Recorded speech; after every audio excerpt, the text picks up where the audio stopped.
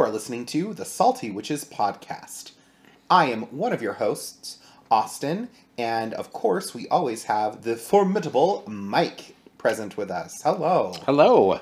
Formidable. Formidable, yes. Really? Yes, it's good. We should do an episode without me, I think, because I've been on every episode. It's kind of our podcast. Yeah, that is very true. Okay, anyway, let's focus. So, what is our topic for today, Austin? Our topic for today, Michael, is reincarnation. You kind of laughed as you said that. Reincarnation. Reincarnation. All right, and I want to just do a quick shout out. One of our listeners suggested this topic. So, Vanessa, thank you so much for the suggestion. We are hopefully going to talk about some stuff that'll be helpful to you and to, of course, everybody else who listens. So, all right, let's dive in.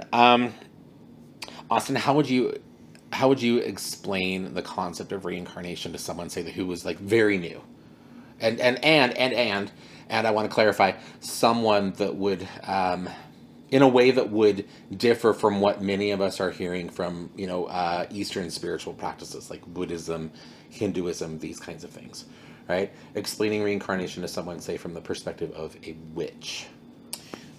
From the perspective of a witch, we understand that energy is neither created nor destroyed. And so reincarnation, as everything is energy, we are souls, our spirits, is just energy. That energy cannot be destroyed. So therefore it is just recycled. Okay. And it just so happens that we get a little bit of growth that comes with it. All right. Okay, I would agree. I often tell people when I've had this discussion, that it's good I think for us to consider this life experience as something like just like one chapter in a book, and when we finish this life, when we finish that chapter, that doesn't mean the book is done, unless it was a lame book, right? And you're like, I'm just going to put this back on the shelf. But instead, usually, like, we turn the page and we're on to the next chapter, right? And some of the characters are maybe different, and the story has evolved, but chapter the book may be longer or shorter. Exactly. But the overall, the story continues, right? So, all right. Since we kind of started there, what are some different beliefs on reincarnation? Some that you've heard, or some that we've kind of actually experienced through the work that we do? Well, the most common one always relates to some sort of karma or dharma, where what we do in one life affects how we come back in the other. We have... Big yawn. Sorry. When we have... It's nap time. I just haven't had enough coffee today. Okay. When we have other concepts, like in the East, with Hinduism, there's the caste system, right? And there are some beliefs where you cannot be born into a different caste, or that's literally what you're trying to do, is you're trying to be born into the next caste up because of whatever reason. Yeah. So we do have things like that. We have other things about like spiritual enlightenment and growth. So I always like the idea that if you were bad in this life, you'd come back as a cockroach in the next. Okay. That was always a fun one for me. Yeah. Because... Well, we know that... Well, I mean, we know that is a belief, mm-hmm. right? But we also know that that's not really how it works. Yeah. Let's talk about... We're going to talk about that a little bit, too, in a minute, I think. Sorry, I cut you off. I'm sorry. I guess... I cut you off again. Ha-ha. That's fine. So when I talk about different beliefs, okay, or differing beliefs, I think what I'm really kind of talking about is the... What would you say, like, what is the purpose of reincarnation when you think about that as a spiritual process that potentially everybody, though beliefs may differ, that potentially everybody is going through? We're all going through something like this, right? A process of reincarnation, lifetime after lifetime. What's the purpose? What's the benefit to something like that? The benefit is to the collective.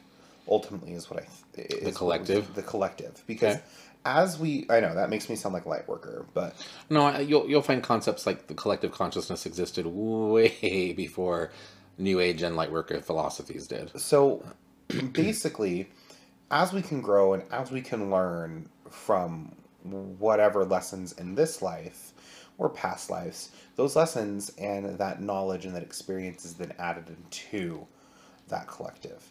Thus, when new souls are born, when new things are created, they're more prepared, I guess, with a little bit of that. Okay. So you raise an interesting point there without realizing that you were doing so. Okay, and I want to kind of talk about this because this does most of the things that you say are interesting, Austin. I think anybody who has had a chance to meet you will agree that you say some very interesting things. Interesting. Pop socket. What?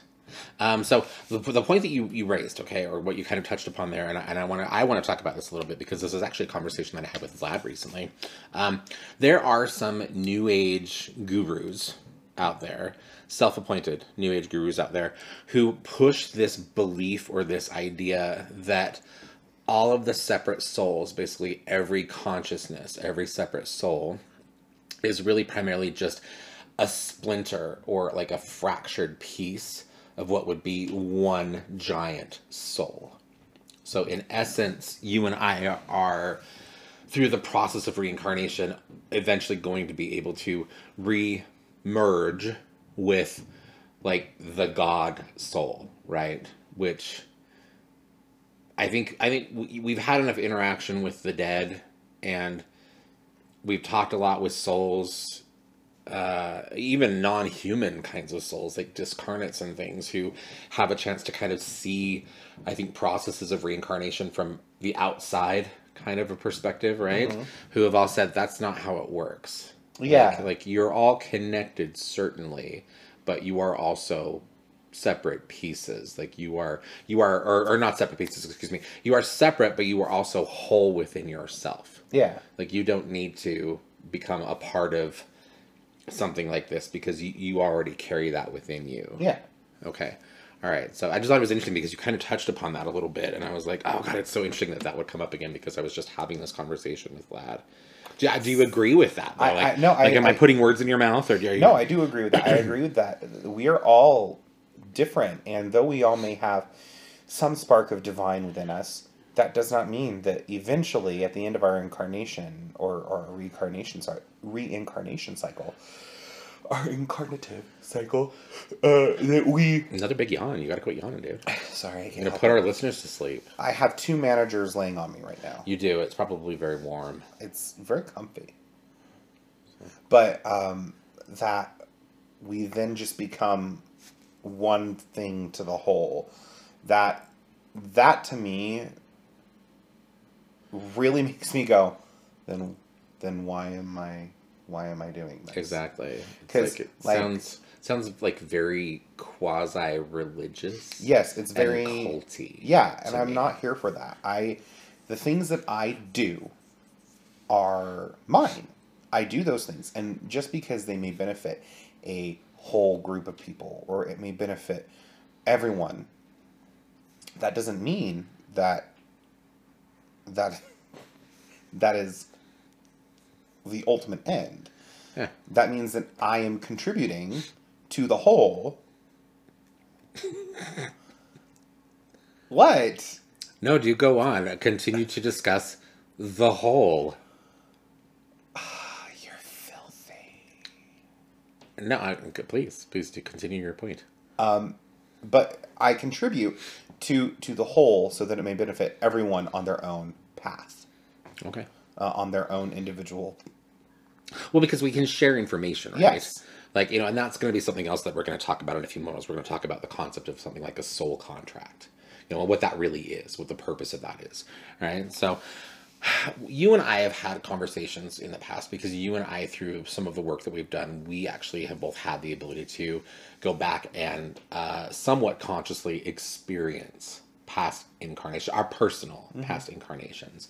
Like I know that, a lifetime ago, I know that I had an opportunity that I was living at that point as a black man on the East Coast. you know, and I have memories now that that regression work is done. I actually have memories and conscious associations of things that I was involved in and valued in that lifetime, the things that kind of made me who I was in that lifetime. You know, and I carry all of that in me, right? Today, you know, the memory is there, the experience is there, though I'm a very different physical person now. But I know you have memories of prior incarnations. I do. In one of our, I think London listens to the podcast. Yeah. But one of our, at this point, she's a friend of mine, as well as a voice student and colleague. She, London, she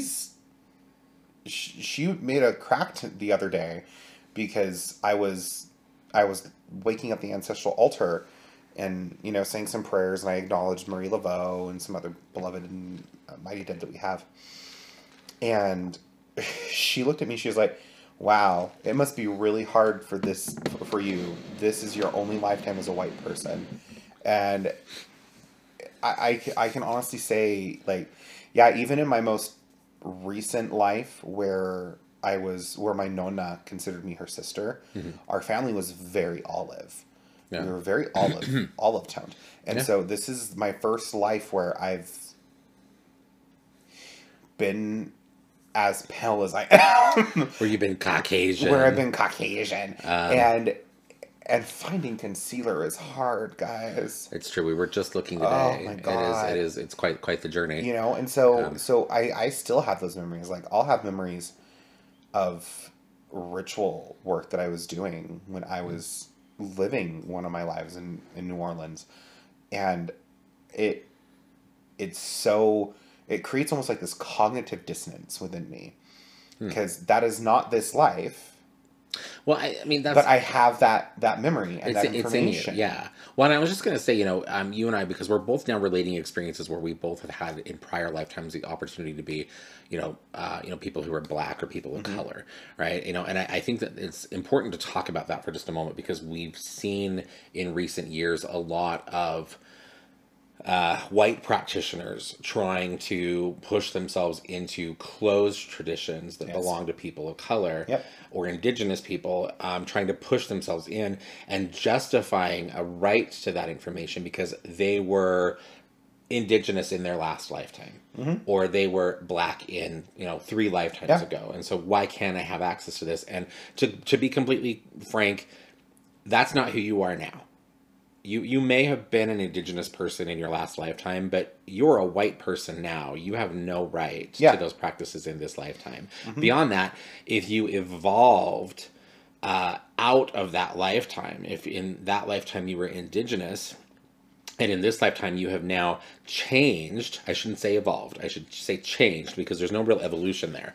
But as you have changed from one lifetime to another, usually that's an indication that you got what you needed from that prior life, right? Like you did that, you completed that work, you did that lesson, you had the experience, right? And so now you're born under these circumstances because now this is what you need to do, and these are the circumstances that are going to be best for you to do this. Exactly. Right? And so, so I want to talk about that because I continue to see certain people try to create loopholes for themselves to try to say, well, I deserve this. And it's like, no, you don't. You don't deserve anything. No one deserves anything. I have very distinct memories of past lives where I practiced voodoo, like Haitian voodoo. And I have a past life connection there. I love, respect, and honor that culture so much. But I am not a part of that culture in this life.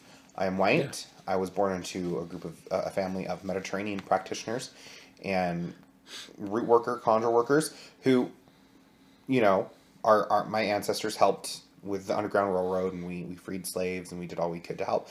But I am not Black in this life. And therefore, just because I have a connection, and I could probably pull some things out of that life that I have to like show a valid connection, that's not my path in this life.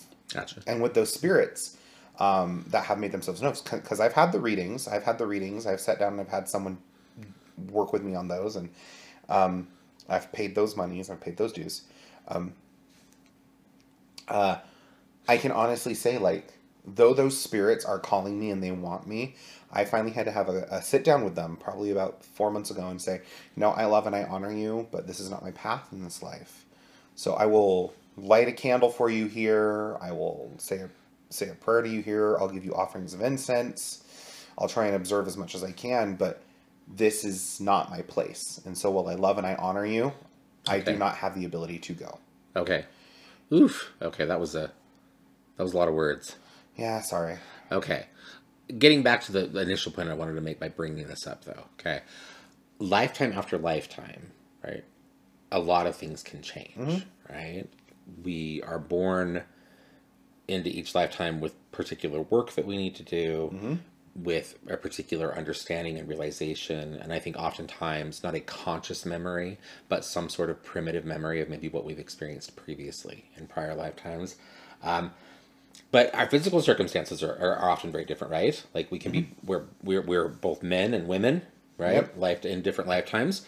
We're born in all kinds of cultural kinds of situations, right? We have to go through processes of religion and belief. We have to learn those lessons around faith and spirituality. We are born with all kinds of skills and abilities. We do certain things in our lives, like I've had a couple of clients come and see me who, in the process of doing a palm reading, they've had really intense, like I'm a carpenter, I'm a craftsperson, I'm a mason, I'm these kinds of things, and that's all been information that's been kind of hidden in the area of their palm that actually references past lives. And I'll be relaying that to them and they'll be like, oh my God, it's so weird because, I don't really do any of that on a professional level, but in this lifetime, like I love to renovate houses. Or yes, I do. I work as a carpenter. I do carpentry work, and it's like, well, this is something you probably have done before. It's in you. It was in you. And so those kinds of circumstances pop up too. Can you think of anything else that would be different lifetime to lifetime for people? That would be different?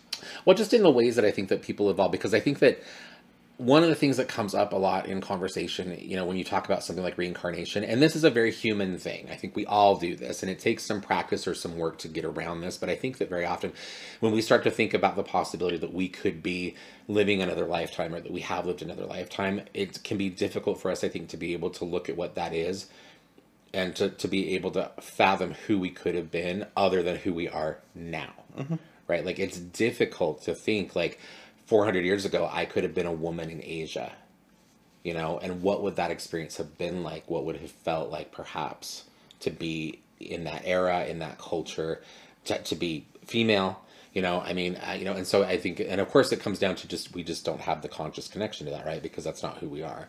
But if we're going to be open and really and fully embrace a concept like reincarnation and adopt that into our spiritual practice, we do need to be able to look at those things. We need to be able to consider just the difference and understand that that's part of it. That's an important thing. Can't always be who we are today, right? Exactly. I agree with that. I mean,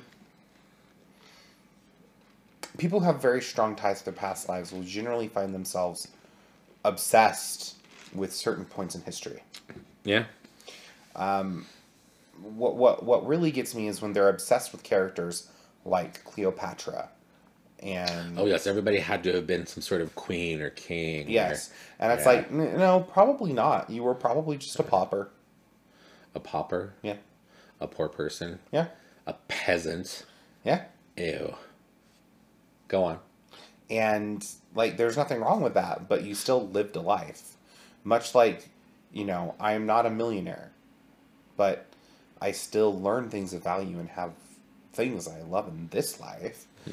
So it's very interesting. That's your third yawn. I'm sorry. I'm counting now. Okay. Okay, this is touching back or circling back to something that we kind of talked about earlier, okay? Are we always human? In some traditions, you are taught.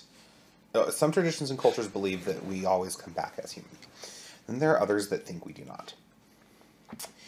I believe that we do have the capability to live lives that are not human, but I believe that those are also effectively a learning experience for the spirit and soul. I guess maybe I should clarify by what I mean by not human. Okay, I'm not talking aliens. Okay, I'm not talking that. Okay, I'm not saying that doesn't happen, but I'm not talking that. I'm referring, I think, to more of this idea that of again of the evolution of the soul and how it's believed in a lot of different cultures that we begin as what would be considered a lower form of life, right? Like we start as maybe an insect or a plant, or of some kind of tree, who knows, right? And then over the course of many lifetimes, whatever, our spiritual energy moves and it moves and it moves, and we evolve and we learn and blah blah blah. And once we get to the level of human, that like once we reach that level, that we've learned enough, we've evolved enough, and we have become complex enough in our consciousness, our sentience, that there really is no purpose at that point for us to evolve kind of backward. Like we don't need to become anything other than human at that point, right? And I'm not saying that those different beliefs, that any of those are right or wrong, but based on the experiences that we've had, and with communication that we've had from a lot of spirits, I don't think I've ever had an interaction with someone on the other side, a spirit where they've been able to, like that just hasn't happened. Like I've never had a spirit say, "Oh yeah, I chose this lifetime to come back as a dog. My last lifetime I was like a businessman in New York. And it was like, it doesn't seem to work that way." And again, I think it has a lot to do with the way that our consciousness is always evolving, right? Yeah. Once we get to that point of humanity where we become self-aware enough to be able to grasp these kinds of things in a real conscious way, like we don't need to move backward at that point. So I don't know, what's been your experience on that? Have you had any kind of interaction with anybody on the other side, or any of your clients that have you heard stories from anyone else? I've had personal experiences where I was doing regressive work, and I remember I was moving through like foliage. And so Like a forest. yeah, and I didn't necessarily feel human. All my senses were heightened. So I don't know if I was like doing some sort of shape shifting or something, but I've had those experiences, so I cannot confirm that on that end. But it is very much one of those things where I've known people who have said that they've lived these experiences, and I personally, damn it, That's four yawns. I personally experience and believe that the individuals who usually have a hard time adjusting to certain aspects of life, it could possibly be that they haven't had a life where they've had to deal with that before or something. Okay. Even as like a non-human soul. Okay. Or maybe that will bring in the concept of otherkin. Yeah, that's a tangent I don't want to have to go down today.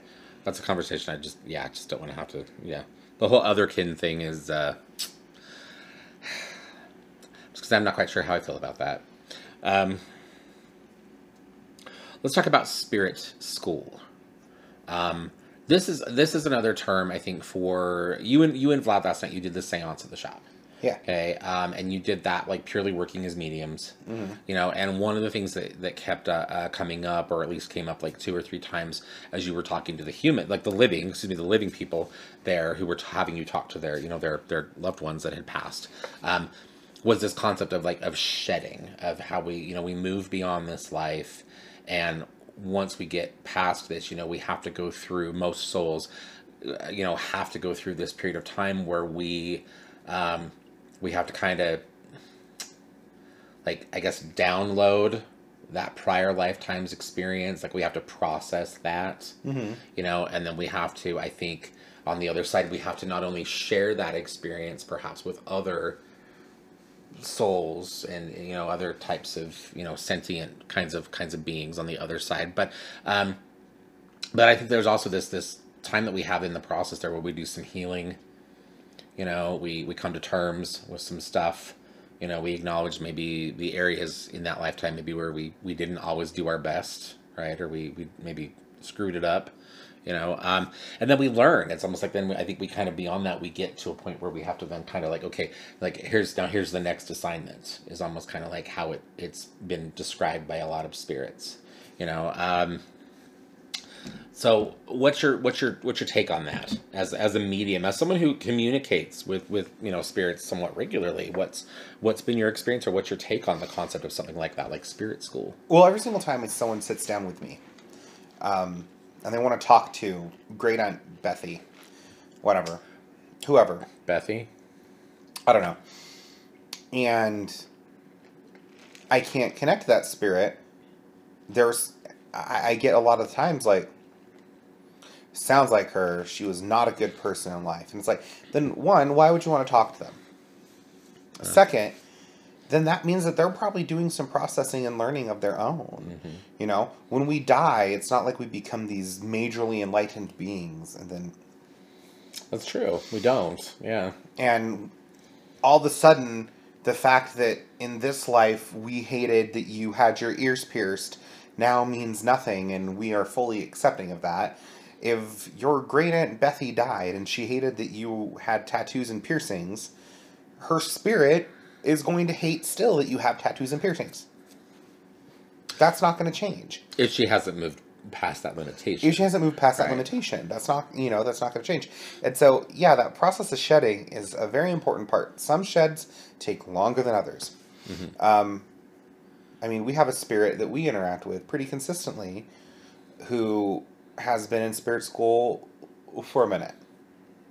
You talking about my grandmother? Maybe. Jerk. And finally, when her spirit comes around, it feels a little different.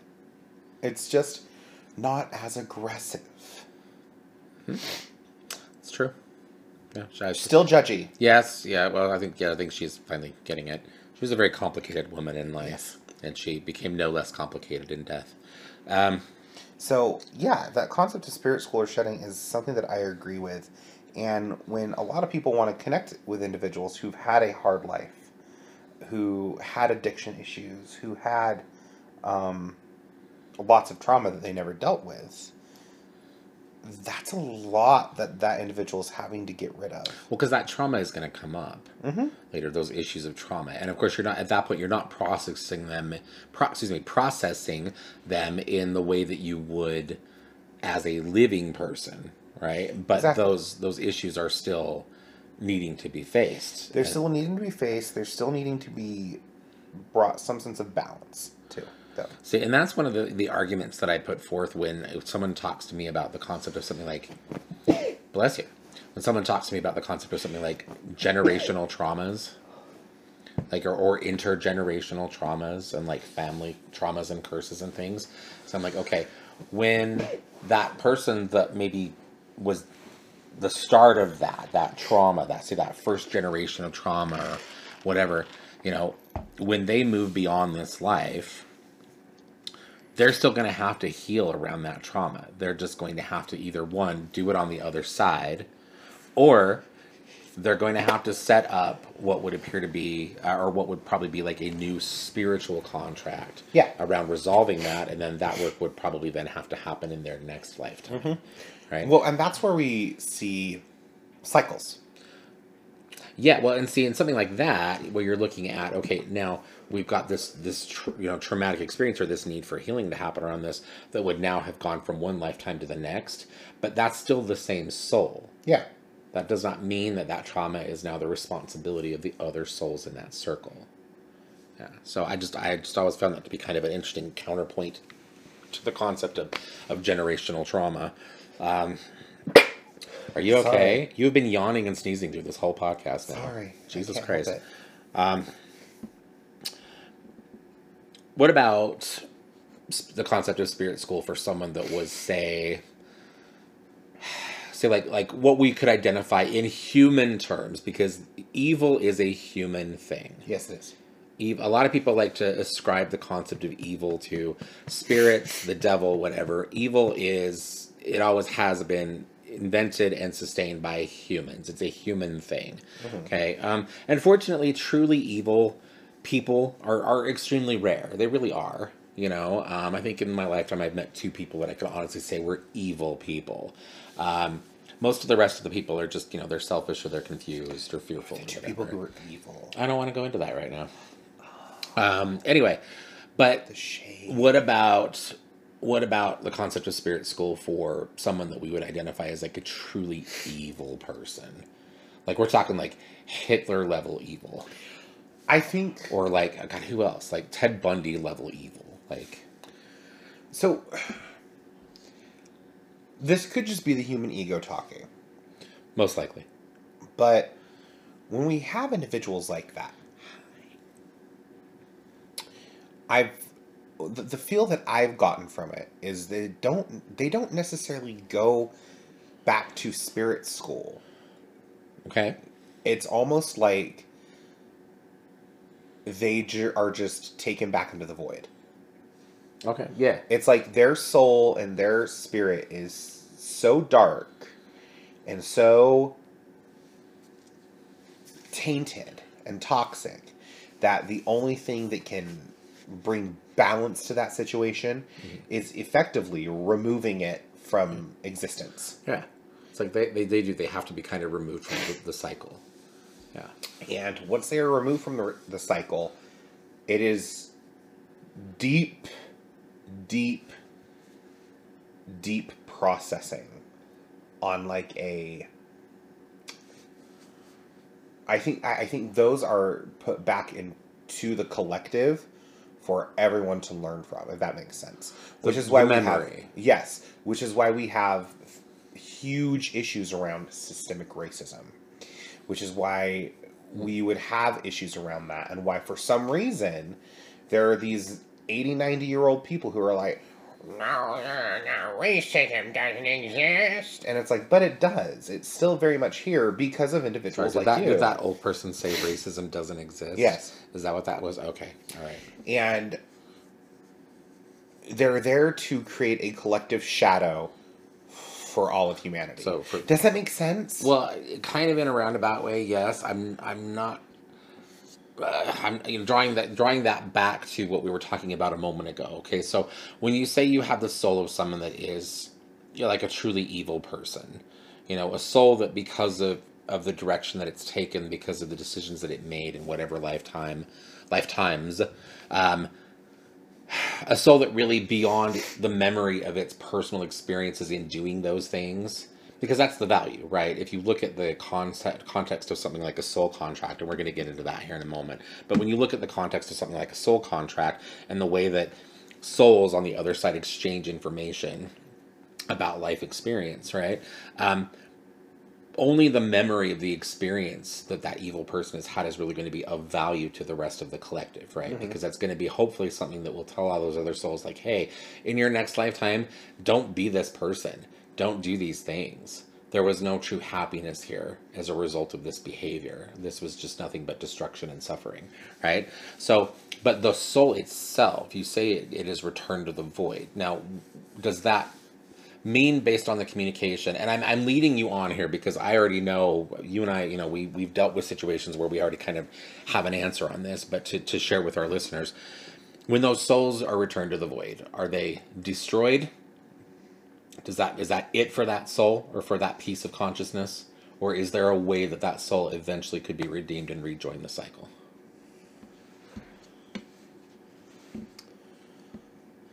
I think the soul itself is destroyed, but the memory and the spiritual imprint stains all that is. So once again, you're talking about how the experience that soul had and what it accomplished is something that is potentially added to the collective, right? Yes. Like the other souls, Yes, that were in connection to that one will somehow gain the wisdom of that, right? Yes. Okay, all right, okay. I I do believe that there is a capability. I mean, when we're talking about the void is where all things come from and all things return. Yes, yeah. When we talk about the void on this podcast, because we've talked about the void before, we're talking about the concept of a metaphysical void, the concept of the void as it pertains to witchcraft practice, and also I think several folk traditions, where we see the void not as a concept of nothingness, but the void as a concept of potential. Yes. Like the void is the beginning and the end, and as a result, it is the potential for all things. Mm-hmm. So okay. So I do believe that those things can be destroyed. Okay. But it's all circumstantial, right? I personally have not encountered a Hitler spirit. No, and I guess that's one of the things that, again, talking about that, we've had a lot of people ask us, and I think, through different opportunities to communicate, we've shared this with a lot of other people. Some of you who are listening to this episode, maybe you've even heard Austin and or I talk about this in the past, but these souls, when you think, you think back to these souls, like these people that were, for in whatever way, truly evil, and they did horrible things in their lifetimes. People, I mean, purely for the sake of just being evil. These people, they don't rejoin, like they don't recycle. Mm-hmm. They don't reincarnate. Which is an interesting point, and getting back to what I was saying a moment ago about how we've talked about this before, but in all the years that we've been in communication with spirits, and I'm not talking you and I just, I'm talking the elders in our coven, prior generations back, other members of our coven now, people outside of our coven, we've never had a single soul come through and say or confirm to us that there was actually a hell. Correct. We've even had souls come in and say that, like, Zion is a lie, and like we've had souls come through and confirm that there's not really a heaven or a hell. Well, that's, I mean, and that varies soul to soul, because I think really what that comes down to is every soul, every person, when they pass on, I think because of what they've chosen to believe in that lifetime, they have an expectation of what's coming. Yeah. And a lot of the times those souls they're surprised. They get to the other side and they're like, oh my God, this isn't what I thought it was. I thought I was, according to all the religious people I chose to believe, I was a sinner, and I thought I was going to go to hell, and there was no hell. There's no hell, and so I guess that's the one thing that I would want to say, going back to these concepts of these souls, evil souls, or souls for whatever reason that have to be kind of taken out of the cycle of reincarnation, is that does not necessarily mean that these souls are then put in like a hell kind of a place. They're not tormented forever. They just stop. Yeah. And that energy is, I think, kind of recycled into something else, right? And so I think that's interesting. And again, those of you who are listening, please hear that when we tell you that. We've talked to, I don't know how many different spirits from all over the place, different cultures, different religions, whatever, and we have never had a single soul tell us that there is a hell. It just isn't. It doesn't exist. So please don't live in fear. Be a good person, right? Be a good person, because that's what we all should be doing, right? We should all be trying our best to be good people and to contribute, because that just helps everybody, right? Including us. But don't be afraid of hell, because everything we've gotten in the realm of spirit communication tells us that it doesn't exist. It's a bullshit concept thought up by human men to try to maintain power over you. That's all that is. All right. Let's talk about soul contracts. We've already kind of talked a lot about these in roundabout ways, but how would you define a soul contract?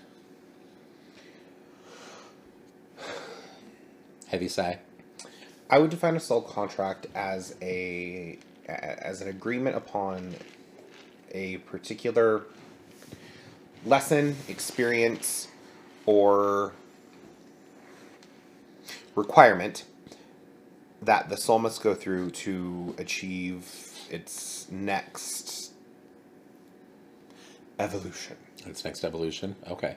So to be clear, okay, when we talk about soul contracts, okay, we're not talking about twin flames because twin flames are bullshit. That's not a real thing. Twin flames are not a real thing. But we could be talking about a soulmate connection, okay? Not in the context of like a romantic found the love of my life kind of soulmate, but in the reality that we come into connection with many soulmates throughout the course of our lives. And each of those soulmates is most likely someone that we have a soul contract with. And there is some sort of work that we are supposed to do for each other. There's a lesson that we are supposed to learn together. Yeah. Okay. Would you agree? I agree. Okay. All right. And more often than not, I find those are also not romantic or are not meant to be romantic kinds of situations. I think there still is this very, this very, I don't even know, people, I think because of the way that we live and because of the value that we place on things like, romantic love and relationships and sex and these kinds of things. And not that there's anything wrong with any of those things, right? But because of the priority that those things have in our culture, we have, when we start to talk about something like a soulmate, everybody immediately goes to this like, oh, my one true love. And it's like, no, the majority of the soulmates that you're going to meet are going to have nothing to do with romantic love. They're not supposed to do that. If anything, that's going to get in the way of the work you're supposed to do. So don't try to do that, unless maybe it's going that direction, right? And then if then wonderful. But don't automatically assume that every soulmate is someone that you're supposed to jump into a relationship with or jump into bed with. Okay. A soulmate. Please go ahead. A soulmate is simply put, in very, very layman's terms, is another soul that you have such a strong connection with that it is palpable. You can have that connection with your partner, but you could also have that connection with your best friend, your sister, your worst enemy. You could have that connection with your freaking dog. That's true, because our animal friends can be soulmates too. Yes. Yeah. And so, I mean, hell, manager numero uno over here, Toby. Is he senior management? He is senior management. Oh, all right. I guess that would make sense. He's been around the longest. Yes. Okay. And he and I have a special bond, a special connection. And I firmly believe that we're soulmates. Because he found me at a lowest point in my life. I found him and saved him. And to this day, if I'm upset, he's right there. He's right there. He knows. He can tell. If I'm in pain, he can tell. And I can tell if something's wrong with him. So what kind of work could you... I mean, to add to that, yes, you feel that depth of connection. But I've also noticed in doing spiritual work for others, not myself, but also in facilitating spiritual work for others over the years, it also seems to me that most of the time those soulmate connections, like there's a sense of purpose there. yes. Like there's a reason that we're connected. Like we're supposed to accomplish something, and you may not know consciously what that is, but usually that's what kind of ends up happening, right? I can say that the purpose for the connection with Toby is the concept that I had to learn that love is not romantic. Like, I don't have to have a romantic love in order to be loved and valued by someone or something. What other kinds of lessons do you think could potentially be facilitated through a soulmate contract? Like, what would that look like? Other lessons could be things like boundaries. Okay. Learning how to set healthy boundaries for yourself. Standing up for yourself or standing up for other people. Compassion. It could be a fulfillment upon a path that you need to be doing.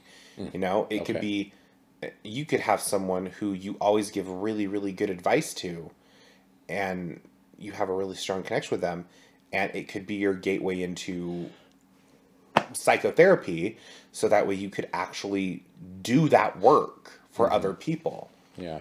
and fulfill that contract. There's so many different things. Yeah, true. Hmm. Do you think of anything we haven't really addressed? These were, I think, some of the big points that came up through the contact or the conversation around this episode. You think of anything that we've missed? Well, let's talk a little bit about like generational curses that people have been talking about, because you did talk about those earlier. But we've been asked a lot lately about womb, WOMB, womb healing. And I remember the first time someone asked me about this, I gave them this look of like, what the Well, because go to a gynecologist. New Age bullshit is what it is. Exactly. And so I told her, I was like, oh, well, we don't have anyone who does that here because we're a metaphysical shop. Maybe you should go to a doctor. I think the first time I heard that, I thought the same thing. I thought like yoni steaming. Like, what are we talking about? Yeah, like I had no idea what we were talking about. And then they explained it to me, and I was like, oh, ancestral healing. And people, I've been put here to heal thousands of people, thousands of ancestors. And well, that's Lightworker Savior Complex. Exactly. And the thing is how do you heal your ancestors? If you do truly have some sort of generational curse, the easiest way for you to break said curse and to stop the cyclical trauma is to do the healing for you. You know? If you are someone whose family has just a nasty, nasty, nasty history of sexual abuse, and you suffered sexual abuse, but you've not gone to therapy to get any proper treatments, coping mechanisms, anything like that, and instead you're internalizing it, you're just going to continue that cycle, whether that is you having the potential to be the abuser, or continuing to be abused, or attracting someone who could then potentially abuse others around you. Because you haven't done the healing work for you. Yeah. And it's very unfortunate because now there's this idea that, well, I can just heal others and therefore I'm a wounded healer. No, that's bullshit. Yeah. That is not what even the concept of a wounded healer is. Well, I mean, I guess again, depending on different cultures, that could be what the concept of a wounded healer is, but it's a bullshit concept. You're I don't think most people I don't think are really going to be in a position to do truly effective people or excuse me, truly effective healing for people on a particular thing until they themselves have truly been able to overcome that thing. And if you're still in the midst of your own work, if it comes to, say, like an issue of alcoholism in your family, like, and you're still really struggling with your own addiction or what that pain has brought to your family, though it might make sense because of the close emotional connection that you have to that for you to be involved in counseling or helping others, probably not. Probably not. You probably need to hold off and continue to do what you need to do for yourself. Before you put yourself in a position to try to facilitate that healing for someone else. Yeah, so that's where I think we see trouble around the archetype of a wounded healer. So what about traumas from past lives that seem to carry over into this life? Well, I think, we kind of talked about that a little bit earlier, and I think that what we've seen through spirits that we've communicated with over the years is that they didn't get it the last time.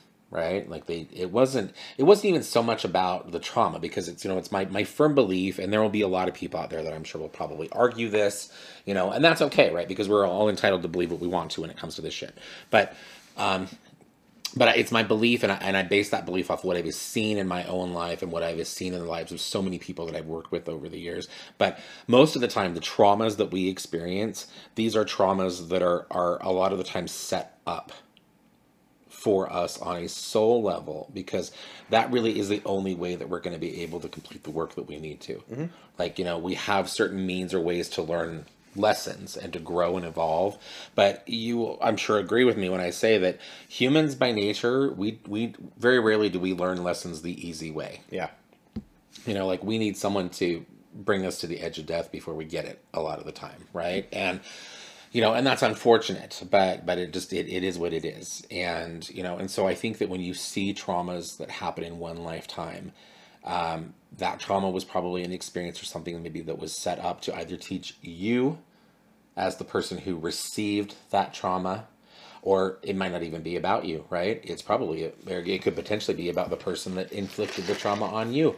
Maybe that was a lesson for them, right? Mm-hmm. They needed to learn, they personally needed to learn what it felt like to be the perpetrator of that trauma, to hurt someone in that way, right? Because there's a lesson for them there in that too, right? So potentially you see both souls around a situation like that, given an experience that, yeah, sucks, shitty, no one should ever have to go through this.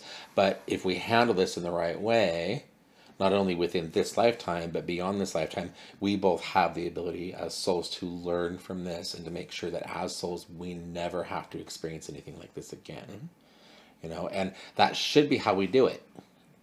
But because we, again, as humans, I think tend to be very fearful by nature, right? And when I mean fearful, I'm talking about when we are forced to have to face a need for healing around trauma, our first instinct is to run away from that. Mm-hmm. That is painful healing. And and the last thing we want to do is to invite more trauma upon our trauma, right? And so we run away from it, and it compounds, and we don't learn the lesson. Or we do the complete opposite, and we just continue to allow our trauma to define us. It's true, we become over-identified with our trauma, which is also a trap. Mm-hmm. Yeah. I mean, I've had this conversation with several people, in particular when they're students of the craft, and me, and they're working with me personally, and they just can't seem to get over that trauma. They just can't seem to want to do the work. Instead, they put themselves in a position to help others with that work, but avoid doing any work themselves. Mm-hmm. Yeah. They avoid 100% any responsibility of healing on their own end. And I had this conversation with someone. I said, so I honestly think it's because you don't know who you're going to be without your trauma. Mm-hmm. Your trauma will still be there. Yeah, I've had fairly similar conversations. Yeah. Your trauma will still be there. It's still a part of who you are. It's what has made you this person. But if you continue to allow your trauma to make you the victim, then you're always going to be the victim. Yeah. Scout agrees. But those are the people who I think are more likely to move beyond this lifetime and into the next and carry this, which is also tricky because, again, if you think about the concept of something that we were talking about earlier, we talked about spirit school. What that would tell me is that soul passed this lifetime, and because they didn't get the lesson, they didn't get the opportunity to go through spirit school. They had to immediately cycle back through to another lifetime where they had to face, maybe under slightly different circumstances, but they had to face the same trauma until they were able to work through that, And that, to me, I think is more likely what is behind the belief or the idea of something like intergenerational or generational trauma. It has more to do with the individual soul than the family. Yeah. So what about wounds, like actual physical wounds from past lives that could potentially affect us in this life? Well, I think that those... Have you ever witnessed anything like that? I have actually. And it's funny that you bring that up. Yeah, I have. And actually just recently had a client that I dealt with something like that with. And again, I think that a lot of those times those things hold a purpose. There's a memory to that, right? I guess what I'm basing that on is, okay, so recently I had someone come and meet with me, and we did some regressive work. And this person had always had particular pain and difficulty, and they were even accident prone. This one area of their body that they consistently found they were hurting, they were bumping, they were all these this one area, and they'd already had issues with pain in that area of their body to begin with, and through the process of regressing and doing some work on that, we were able to determine that in a lifetime, like a few lifetimes back, that they had in that lifetime a very serious injury to that area of their body. And it was not the physical injury itself that was truly the source of the trauma or that held the lesson there. It was the circumstances around the injury. You know, it was the understanding that someone that they thought loved them and that they could put their absolute trust in could betray them in such a horrible way that they would be physically harmed. That was the lesson. You know, and so when I see people that come to me who have these lingering kinds of issues, you know, and of course you want to exhaust all your other options, right? Like what are the mundane explanations for this? Right? Are you really truly just like plots? yeah, exactly. You know, like you have to look into all those things too. But if it does get to a point where you're able to say, okay, because of this process of elimination, we can now safely say, and we've been able to confirm through some spiritual work that this is what's going on. That to me, I find it is a moment where you have to help that person as the practitioner. I've had to help that person say, okay, this is the physical symptom of a much bigger pain. Yeah. The pain that you don't identify with or can identify with consciously on a physical level because it happened lifetimes ago. But this is the moment, this is the experience. And it's been my experience that if those people can look at their issues around that, so again, this client, okay? And talking about this with this person, saying, if you could work with your issues around this sense of betrayal, this is probably something that could help you facilitate some actual, like some physical healing. Like you could see that mirrored. You know, because that had also been something that had carried over a few lifetimes. You know, this was someone who had real issues of betrayal and fear of being betrayed in a very intimate relationship kind of situation. You know, unexplainably, because they had never really dealt with anything like that in this lifetime. But with all those pieces lined up or connected, you know, and so that was what I told this person. I was like, I want you to, instead of focusing so much on the physical pain, like we'll do what we can to facilitate this so that you're not dealing with the pain. But what I need you to do is I need you to focus on this instead. Because this lingering memory of this betrayal, this is behind your pain.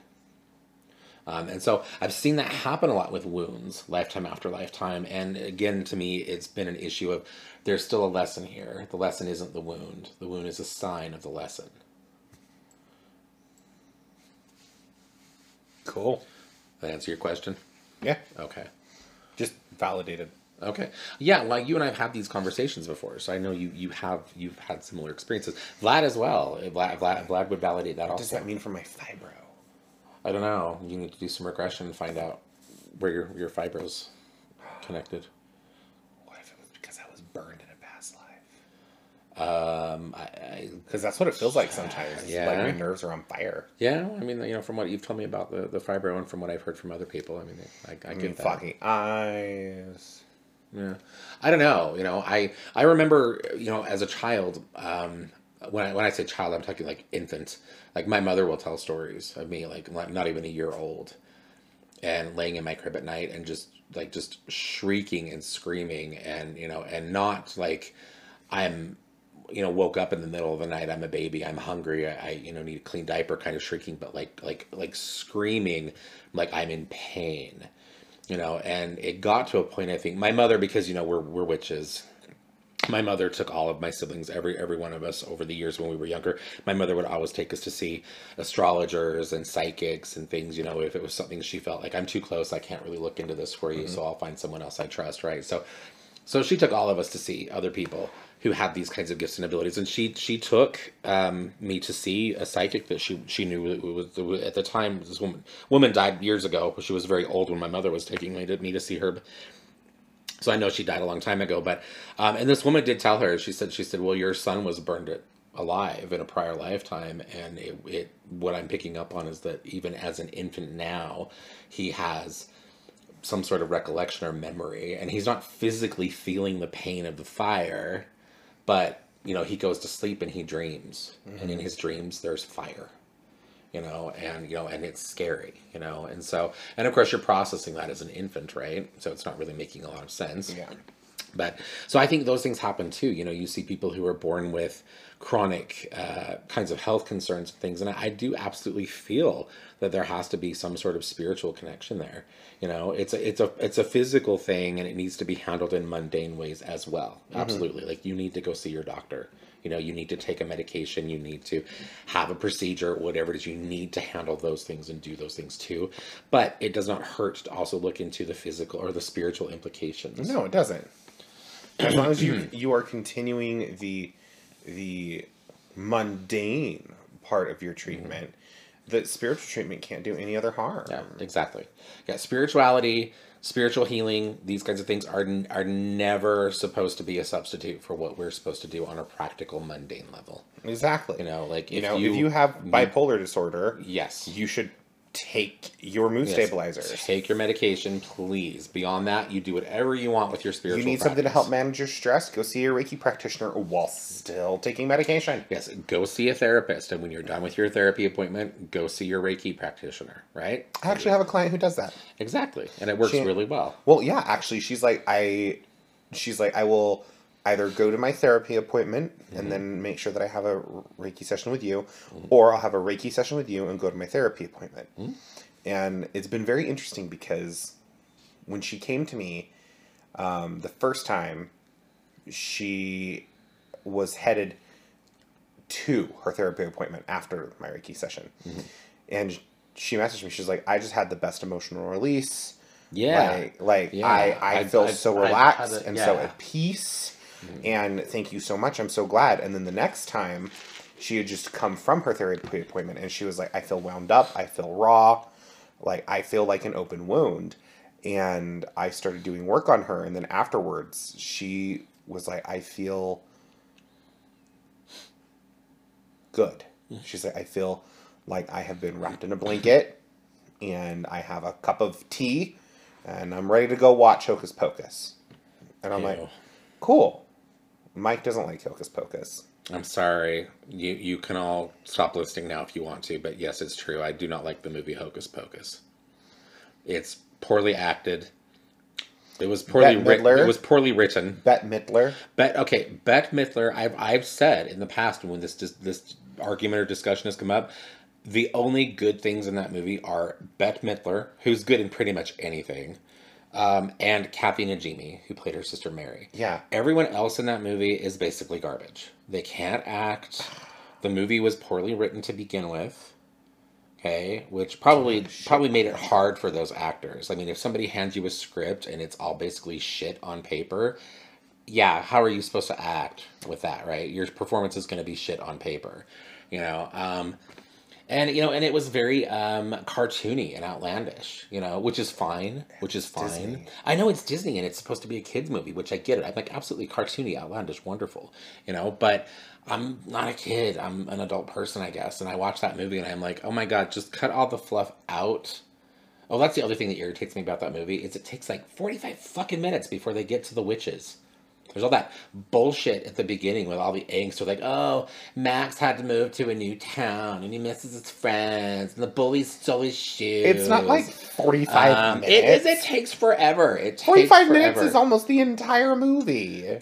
Anyway, it takes forever. And then they finally get to the point where they bring the witches in. And it was like, now this is going to get good. And like, oh, no, it didn't. It didn't get any better.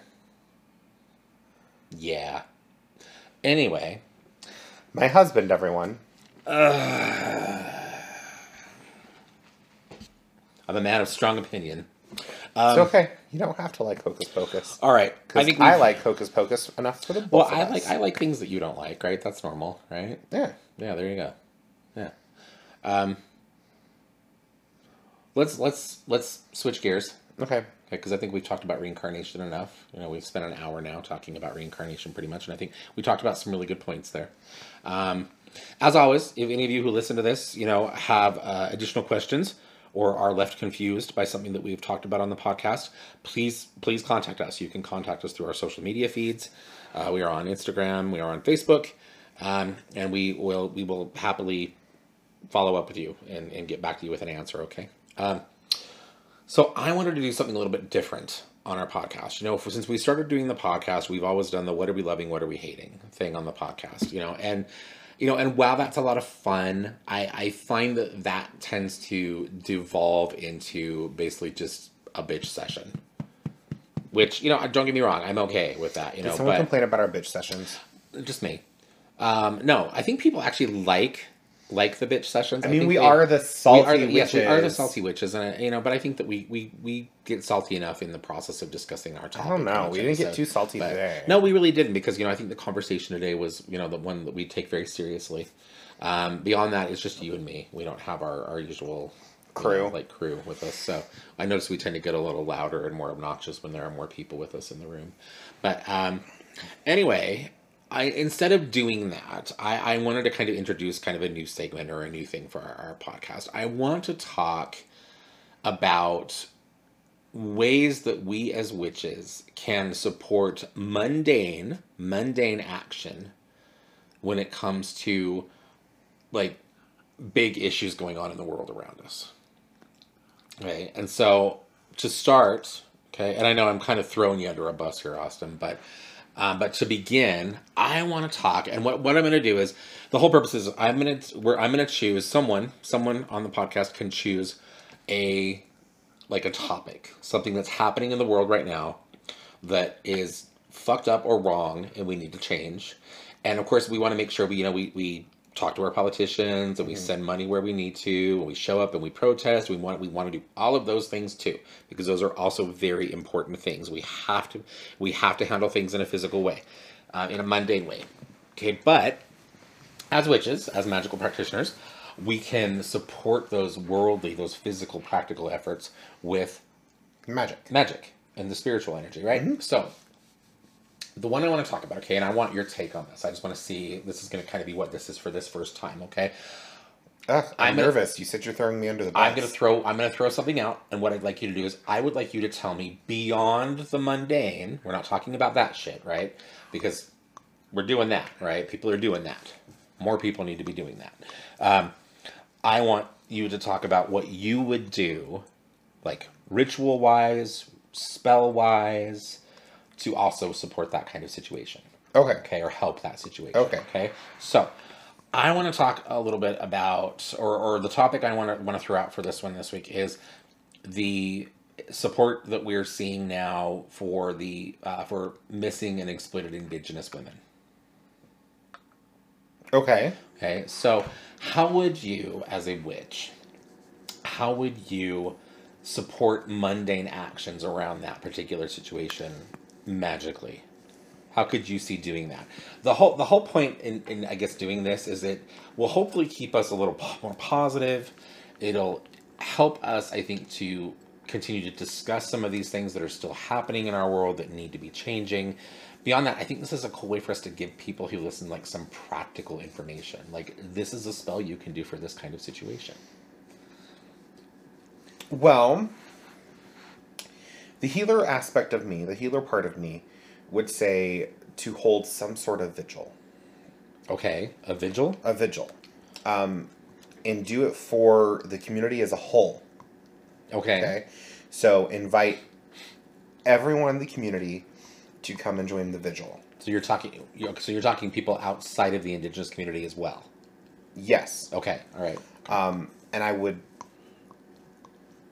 like, if at all possible, I would try and get an elder of someone. Okay, so an Indigenous elder. An Indigenous elder. Okay. To actually facilitate this. All right. Whilst I, an ally, held safe space for them to honor their dead and help facilitate some sort of healing. Okay. So on a magical level, I would like to hold space for them. Okay. And the vigil work would be to help bring peace to those souls that have been lost. Okay, so we're working to help bring peace Yes. to the souls of the women that have been exploited, abused, and killed. Yes. Okay. Now, so would you need to do a vigil for that though? Because that's a lot of additional people. What about like just you at home in front of your altar? Me at home in front of my altar? Yeah. I would do the same thing, but I would get names. Like if there were like a database somewhere of names of these missing people. Well, there is. Okay. Yeah. Then what I would do is I'd get their names, and I would write them on a candle. So I'd write them, usually glass encased candle, write them on there. Okay. And then what I would do is I would load that candle with herbs for healing. So lavender for some peace. Depending on the tribe, If they had a sacred herb that was not closed to utilize, then I would add that in there. Tobacco is always good. Okay. And then I would load it with a healing oil. Then I would light that, and I would simply, I'd call the Hecate, who is a goddess of the marginalized. Okay. Who you work with personally? Who I work with personally. Okay, all right. To carry these lost souls, if they are lost, to peace. Okay. And I would sit and probably hold space for probably about 30 minutes for that. All right. Now, on the other hand, Okay. I would also petition for any spirits that feel that they are vengeful to actually rise up with her horde and bring Hecate's horde. Hecate's horde. Okay. And bring the abusers, attackers, and evil people to justice. Okay. Yes. All right. Even that means showing up hanging out of a tree. Okay. How would you do that? A justice working. A justice working. I probably actually wouldn't use candles for anything other than setting a boundary. Okay. But what I would do is I would create a sigil. This is where I would probably cast a circle. Why would you? Okay, so why would you cast a circle for this? I'm just curious. I wouldn't cast a circle for protection. I'd cast a circle to magnify the presence and to magnify the energy I'm raising. Okay. And to also act as a containment unit for these spirits to gather the energy they need so that when they are released, they are not half formed, essentially. Gotcha. Okay. Does that make sense? Sort of, but that's okay because this is your spell. So keep going. And then I would create a sigil and release them. I would tell them to find their abusers, find their attackers. Okay. And to destroy them. Bring justice to them. Okay. And I would petition the horde, Hecate's horde, to go with them. All right. Okay, well, I dig it. That's cool. All right. There's probably more, but without revealing certain parts of my practice that I like to keep private. So I'm thinking like this just sharing, say, like more like general kinds of practice, guidelines, these kinds of things. Well, so you brought up the indigenous women, and that's just very close to me because I have very close friends who are indigenous. Well, yeah. And so you've got Sarah, who's. And so I'm like, I will heal, but I will fuck up anyone. Okay. And I would actually probably utilize the image that's going around with the indigenous woman with the red hand over their face. Yeah. I would probably utilize that and create maybe like an egregore or a servitor out of that. All right. And potentially send that image to the attackers. Okay. Creating an unrestful spirit. Okay. What about something for protection? Like for protecting indigenous women that are still, alive. And that would be the third part. Okay, all right. That would be the third part, because we'd want to bring healing to those other spirits, and then vengeful, right? Vengeful and justice. Okay. And then what I would do is I would then do some form of protection for them, and I wouldn't use fire for that. Instead, what I would use is I would use probably stones. Okay. I'd use stones and earth for that. All right. Because of the connections to earth and land spirits that they have. Gotcha. All right. Cool. All right. Well, thank you for sharing those details. How about you? Well, you kind of covered a lot. The only thing that I would probably add to that is I would do a working, I think, to help improve communication and the working relationship that the elders and the people on the reses who kind of take who kind of function more within the realm of, say, like police, and actually and the U.S. federal government. Because I think that's where you see a lot of breakdown there with this, where this particular issue is concerned, is you've got you know, there are still rightfully, there are still elders and, you know, indigenous people who live on reservations and things, who are very mistrustful of anybody. Like, if you're not from the res, like, you're an outsider, and Yeah. and they don't want to communicate and talk to other outside cops, outside FBI agents. You know, they don't want to get involved. They don't want to have it. You know, and so I think because of that, there's kind of this attitude now that a lot of tribal elders have, where they're like, if it happens on the res, we'll take care of it. But we're hearing more and more now that this issue is coming to light, that that's not happening.